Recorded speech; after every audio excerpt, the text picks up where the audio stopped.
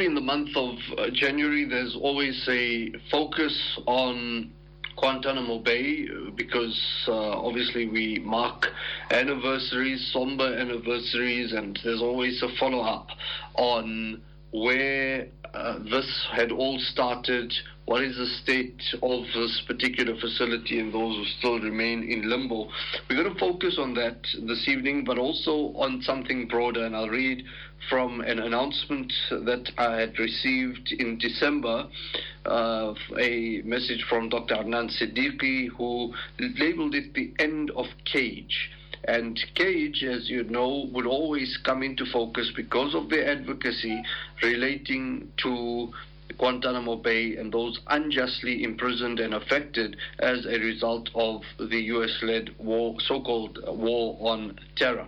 Now, this year marks Cage's 20th anniversary, or it marked Cage's 20th anniversary, and the message or the announcement said that it surely has been an eventful ride. 20 years ago, a group of Muslims came together and decided to no longer be passive witnesses to injustice. And the intention was simple: give a voice to the voiceless men of Guantanamo. And the result was an organization called Cage Prisoners being born. After some time, it evolved to be called Cage. And the announcement then said, we would like to announce today to all our supporters and well-wishers the end of Cage. I was worried when I read that, but after that it says it's not the end of our story, alhamdulillah, or inshallah. This is a new beginning because we are now morphing into Cage International. And that's what I want to focus on this evening, reflect on the past, the successes and the challenges along this journey, and what exactly is Cage International now going to be taking up, and how is it going to be evolving to meet the needs of a new global terrain. Anas Mustafa, the head of public advocacy at Cage International, who guides media strategy and pioneers high-impact research and reports at the organization, joins us this evening from the United Kingdom. I thank you so much for your time. Assalamu alaikum wa rahmatullahi wa barakatuh, Anas, and welcome. Wa alaikum salam wa rahmatullahi wa barakatuh. Jazakallah khair for having me. Shukran for being with us here this evening. Let's start off with a kind of functional question, and this is the state, if you would be able to assist us, of those who are still interred at Guantanamo Bay. What in a nutshell, what is the status as it stands right now, and those who are still remaining in a state of limbo? Sure. So, Bismillah ar-Rahman ar-Rahim, this year, particularly or specifically on the 11th of January, we mark the somber anniversary of the 22nd year since the opening of Guantanamo Bay. Your readers or your listeners may or may not be aware that in 2002, in January 2002, the first prisoners rounded up and captured off the back of America's illegal invasion of Iraq. And many prisoners actually were picked up not on the quote-unquote battlefield, but were picked up in other countries and extraordinarily rendered to black sites, and then thereafter to Guantanamo Bay, where they lingered without trial or charge. So this year, as I was saying, marked 22 years.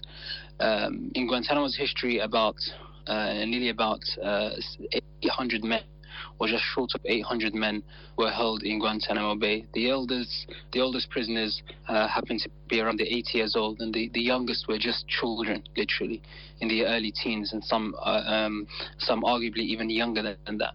That were in that particularly dark place. At the moment, a testament to those who have campaigned for the closure of Guantanamo, who have continued to shed light on the lives of the brothers who have been there.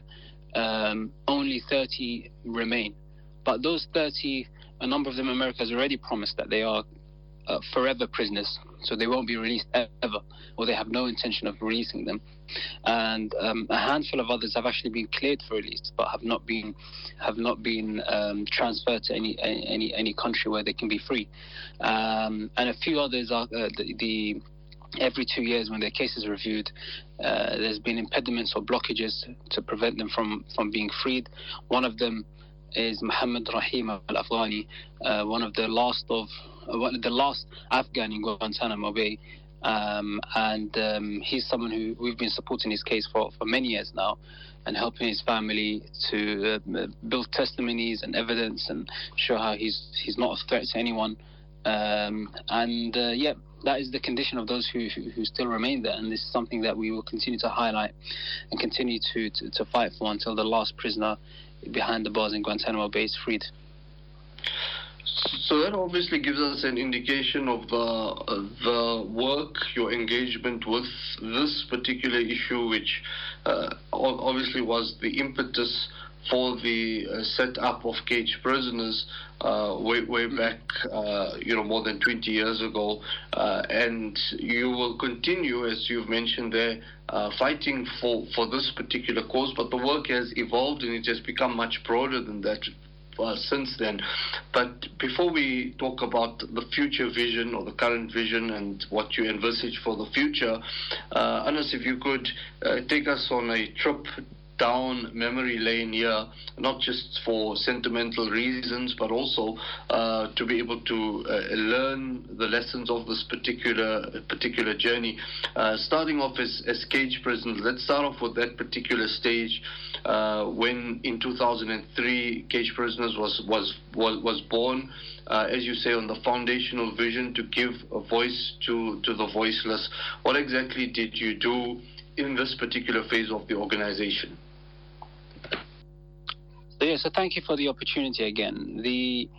As you've rightly pointed out, in 2003, in Ramadan of 2003, a group of lawyers and activists in London and in the UK came together to do something about the men who've been forgotten behind bars in Guantanamo Bay. This was something which they directly felt the impact of, because some of their friends or friends of friends or people within their communities have been rounded up and arrested and taken to Guantanamo Bay. So it was something that they felt kind of firsthand, and also they understood the ramifications of it long term, what it would mean for the rights and freedoms of Muslims when Muslims are held without charge or trial and put in this in a kind of extraordinary situation, and showcased to the world as tokens of America's victory and domination of poorer Muslim nations. So the work began very very humble means, simply collating the stories of the men who are there, piecing together fragments of information from family members, from friends, from prisoners who've been released early on in the years, and trying to put together a picture of who are those who are behind bars. You have to understand, in that particular context, with America having launched its war on terror and George Bush announcing to the world that you are either with us or you are with the terrorists, many people were afraid. They felt that advocacy for defending the rights of those who've been taken to Guantanamo was akin to standing against the United States of America. And if they didn't hold that opinion, then they held the opinion that there's no smoke without fire, and therefore that these men who had been rounded up and tortured in Guantanamo Bay and other CIA black sites, they had something to do with their own situation. So, one of the first things we did back then was to put together a report for the first time, putting together a list. It was around 400 names or so of prisoners who are in Guantanamo, and this was published in conjunction with the Washington Post at the time, and it was a world exclusive. Nothing like that had been compiled. There's been different names issued by different smaller initiatives across the globe, but there's nothing been a compiled list that was verified and evidenced. So that was one of the first things that put cage prisoners onto the map back then, and then it expanded its work to focus on U.S. black sites across the globe, highlighting some of the kind of illegalities of it, the extraordinary rendition program. So the CIA ran a torture program where they would take people to different countries, including some Eastern European nations, some North African nations, including Egypt and Morocco. Syria was also included in this. Some islands like Diego Garcia was some of it, and military brigs across the globe where people would be taken to tortured in the most heinous of ways, including sexual abuse, including religious abuse, including hanging, walling, which is your heads being smashed against the wall, including waterboarding, which essentially is drowning an individual until they pass out. So a lot of these things back then were very scary. People didn't touch these issues. But alhamdulillah, Cage, with the support of courageous members of the community at that very early point, managed to push the narrative on this. And this was the first milestone victory for the organization in the way that it managed to shift the Overton window, the discussion on Guantanamo, such that people understood that this wasn't an issue about dealing, quote unquote, with terrorists, but this was an issue about dealing with human rights. This was an issue of violation of rights on an industrial scale, and that the vast majority of people who have been passed through those systems are innocent. And even those who had perhaps committed some sort of something against the United States, they've not been put to trial, they've not been charged with any crime, and they've been held without ever seeing a judge. So obviously this contravenes any semblance of justice. Cage prisoners then understood that sort of Guantanamo-wise, that word is, if we can use that word, or Guantanamo-ization of prisoners or people, this began to expand. So we saw domestically within the UK and other European nations, and even across the world through the United Nations, implementation of policies around counter-terrorism, counter-extremism, and that we saw how these policies, inspired by the war on terror, inspired by the abuse of Muslims in Guantanamo, have been adopted or absorbed into domestic policy, or that type of language saying, look, those are some scary men over there. We need to have some pieces of legislation to protect ourselves from them, and exploiting people's fears and prejudices towards Muslims in order to pass these particular laws. And we saw in the UK you had stuff like CVE, where we call it here PREVENT, which is essentially a Muslim spying program under the guise of countering extremism or countering radicalization and stopping people from becoming terrorists and so on. And we had multiple laws which saw the slow but gradual erosion of justice. So we have now the UK has courts where there's evidence where you cannot challenge the evidence. You don't know what the evidence is. Even your lawyers aren't even allowed access to it.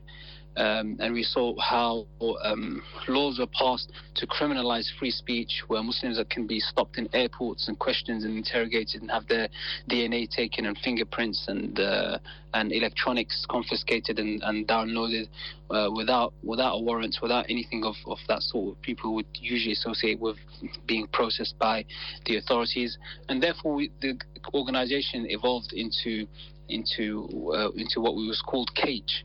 So rather than just being Cage around the prisoners, but Cage more broadly, talking about and advocating on the broad abuses of the war on terror. And since that, alhamdulillah, there's been a number of victories, particularly around CVE PREVENT, where Cage has been the leading organization in calling for its abolishment.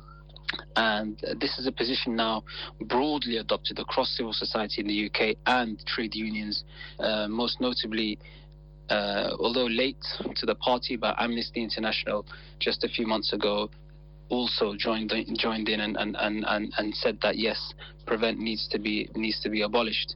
And these are some of the kind of wins, but they take a lot of years, a lot of sacrifice.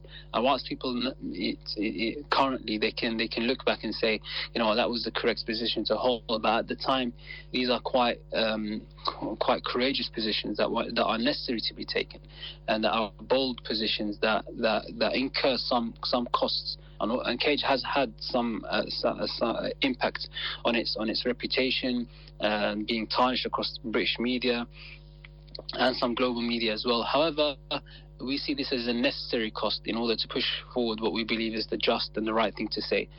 And I think as Muslims, sometimes we need to take inspiration from the seerah of the Prophet ﷺ and the Sahaba and the companions who did say the truth, spoke the word of truth, and they knew what it entailed and the consequences it would have on them. But ultimately, they knew they would be on the right side. I just want to pick up on that point, Anas, because there are a number of perhaps mainstream voices now, even in the Muslim community, who look back at the ills of positions that were taken, in the early days of the so-called war on terror, and how there was a climate of fear, and how sometimes we possibly threw our own under the bus because of this fear and fear of repercussions. And now, obviously, there are people who have come out and are willing to speak about those who have been unjustly imprisoned from that time and still continue to languish in prisons around the world. One would be the kind of antagonism which we would naturally expect from mainstream voices on the outside and from reactionary governments. But how do you feel as an organization 20 years on, when you are placated on some of your positions, and you see the evolution perhaps that has occurred in the Muslim community, a greater sense of maturity and awareness? Because when you had made these statements and you make your motto at that time was voice for the voiceless. It may sound like a cliche, but literally this was a very lonely stance that you had taken at that particular moment in time, and how things have evolved since then. Yeah, it's very right what you've alluded to, but sometimes you have to appreciate that, especially when a community is forced into silence through fear and intimidation, and there are global forces working to sustain that fear and to play on it. Then you may see and hear things that you find unpleasant or that are unhelpful, but usually over time, those who stay long enough to stay the course, you realize that people who had ulterior motives, who were working on their own personal brands rather than the broader interests of Muslims, be it domestically or globally as the Muslim Ummah, you realize that they very quickly become exposed. They very, very quickly will announce their kind of departure from these type of issues, and that's a kind of a sunnah that we see throughout time that's repeated. For us, yes, there have been moments where we may have felt like that, but that maturity takes time. As a dedicated, specialized organization, we work very closely with the law, with lawyers. We analyze these policies. We can read the historical trajectory very closely. But this type of specialist and expert knowledge isn't shared by everyone. So whilst we may see things very clearly, you have to also understand that others are on their own journeys as well. And we've seen the fruits of it recently, where most of the issues that Cage had campaigned on in the past, where we may have been a lonely voice, or perhaps with a very few committed number of campaigners and organizations, these are some things that are broadly accepted and actually celebrated, and that shows a testament to the growth and maturity of the community, and a testament again to the organizations and people like Cage and others who put in the time and effort to actually educate people and bring them along on this journey. Before I talk about Cage International now and how you see that vision shaping up, just from a branding point of view, Anas, from a point of view of organizational growth, organizational timelines, you've already undergone two phases in this organization, two name changes from Cage Prisoners to Cage itself, and now Cage International. How do those discussions go about? And is this actually seen to be something positive for an organization to change its identity from time to time, or even I always toy with this thought: if an organization was created for a particular purpose and people prolong the life of that organization without, when those initial objectives were achieved, is it actually something logical to be doing? Your thoughts on that? I see what you mean. Also, in our particular context here, when Cage first emerged, its objectives were very narrow around the issue of Guantanamo Bay. And as you develop and you grow and you develop expertise in these areas, you realize that there are many gaps that need to be filled, and you find yourself very often as the lone actor in these spaces. And organizations are vehicles to achieve certain goals. I'm not particularly an advocate for a forever organization. If an organization becomes obsolete, then it means it has achieved its purpose. I mean, some of the things that we say and we've said it to our own community and we say in our events, is that our objective is to no longer be in existence, ultimately. Because to be in existence means there's injustice or structural injustices and things that are still harming our people, harming our community. And the end of Cage, if you want to put it that way, will mean that these matters have come to an end. So for us, we believe that we still have very much a unique contribution. We have a blend between, our core Islamic values, the Islamic language and frames of reference, as well, and using it to advocate for justice. And if you look at the pro-justice space, the civil society spaces across the world, you find that the language is perhaps dominated by some movements particularly from the left, or particularly kind of like pro-state, pro-violence, very much right-wing groups, especially emanating from the US. And there aren't any, and even Muslim organizations which exist in this space. Quite often you'll find them borrowing language from one of those two camps, and we feel that our contribution is still necessary in order to correct course and make sure that our advocacy and our campaigning is rooted in Islam, in the Quran and the Hadith, and that in our campaign for justice, we should focus not simply just on the symptoms that we see on the streets. Like, for example, in the West, when we talk about Islamophobia, you might see violence on the street, but Cage is engineered, we could say, to focus on the kind of systemic issues or systemic reasons why these issues arise. So for us, when we talk about Islamophobia, we're talking about a top-down phenomenon. When we're talking about these how Muslims are demonized, we speak about the laws and policies that have been pushed off the back of the war on terror. When we talk about how the genocide in Gaza is allowed to go on, we believe partly because Muslim life is seen as less, and in the war on terror we've seen how Muslim lives were deemed to be worthless in Iraq and Afghanistan and elsewhere across the globe. So we still very, very much see ourselves as having a valuable and unique contribution. And I think if we ever believe that that were not the case, then we'd shut up shop, and I think we'd be the first people we'd be more than happy to do so.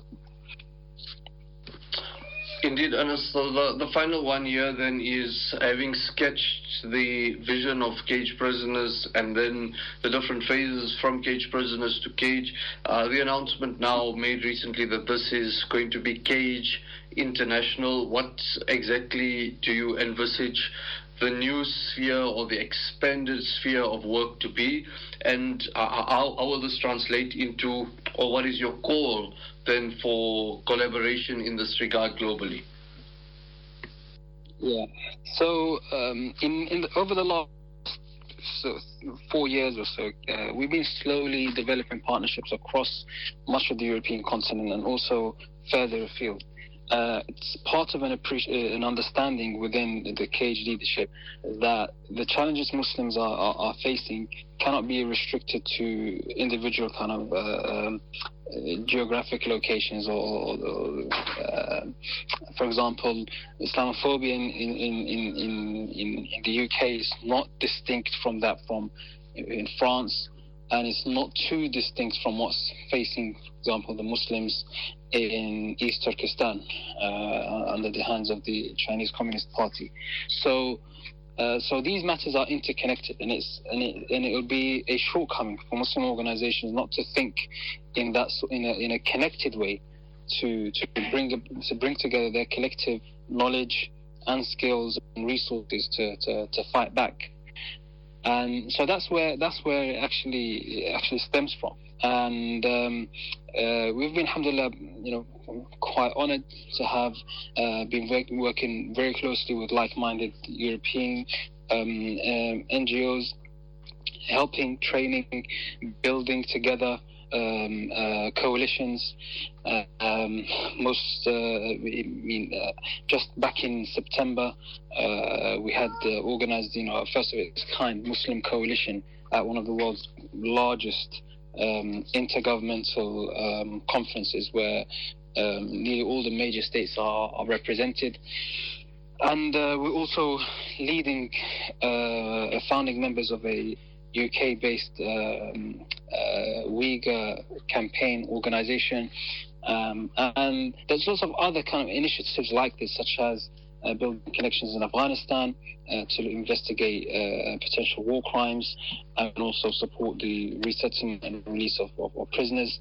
So what the position Cage is at the moment is understanding that the threat Muslims are facing and the dangers that we're facing are of a global nature, that we need to think in more kind of connected ways, and we will be placing resources and efforts in building those connections, building those relationships with Muslims and Muslim organizations across the world in order for us to be better placed to defend the rights of Muslims wherever we are.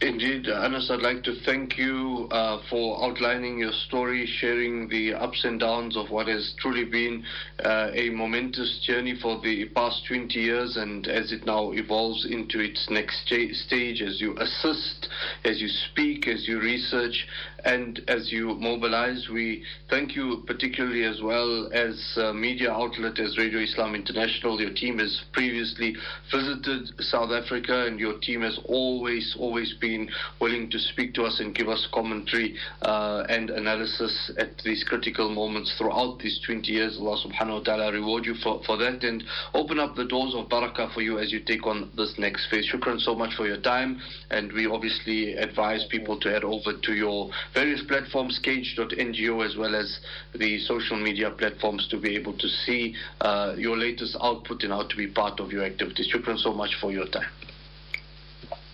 Thank you very much.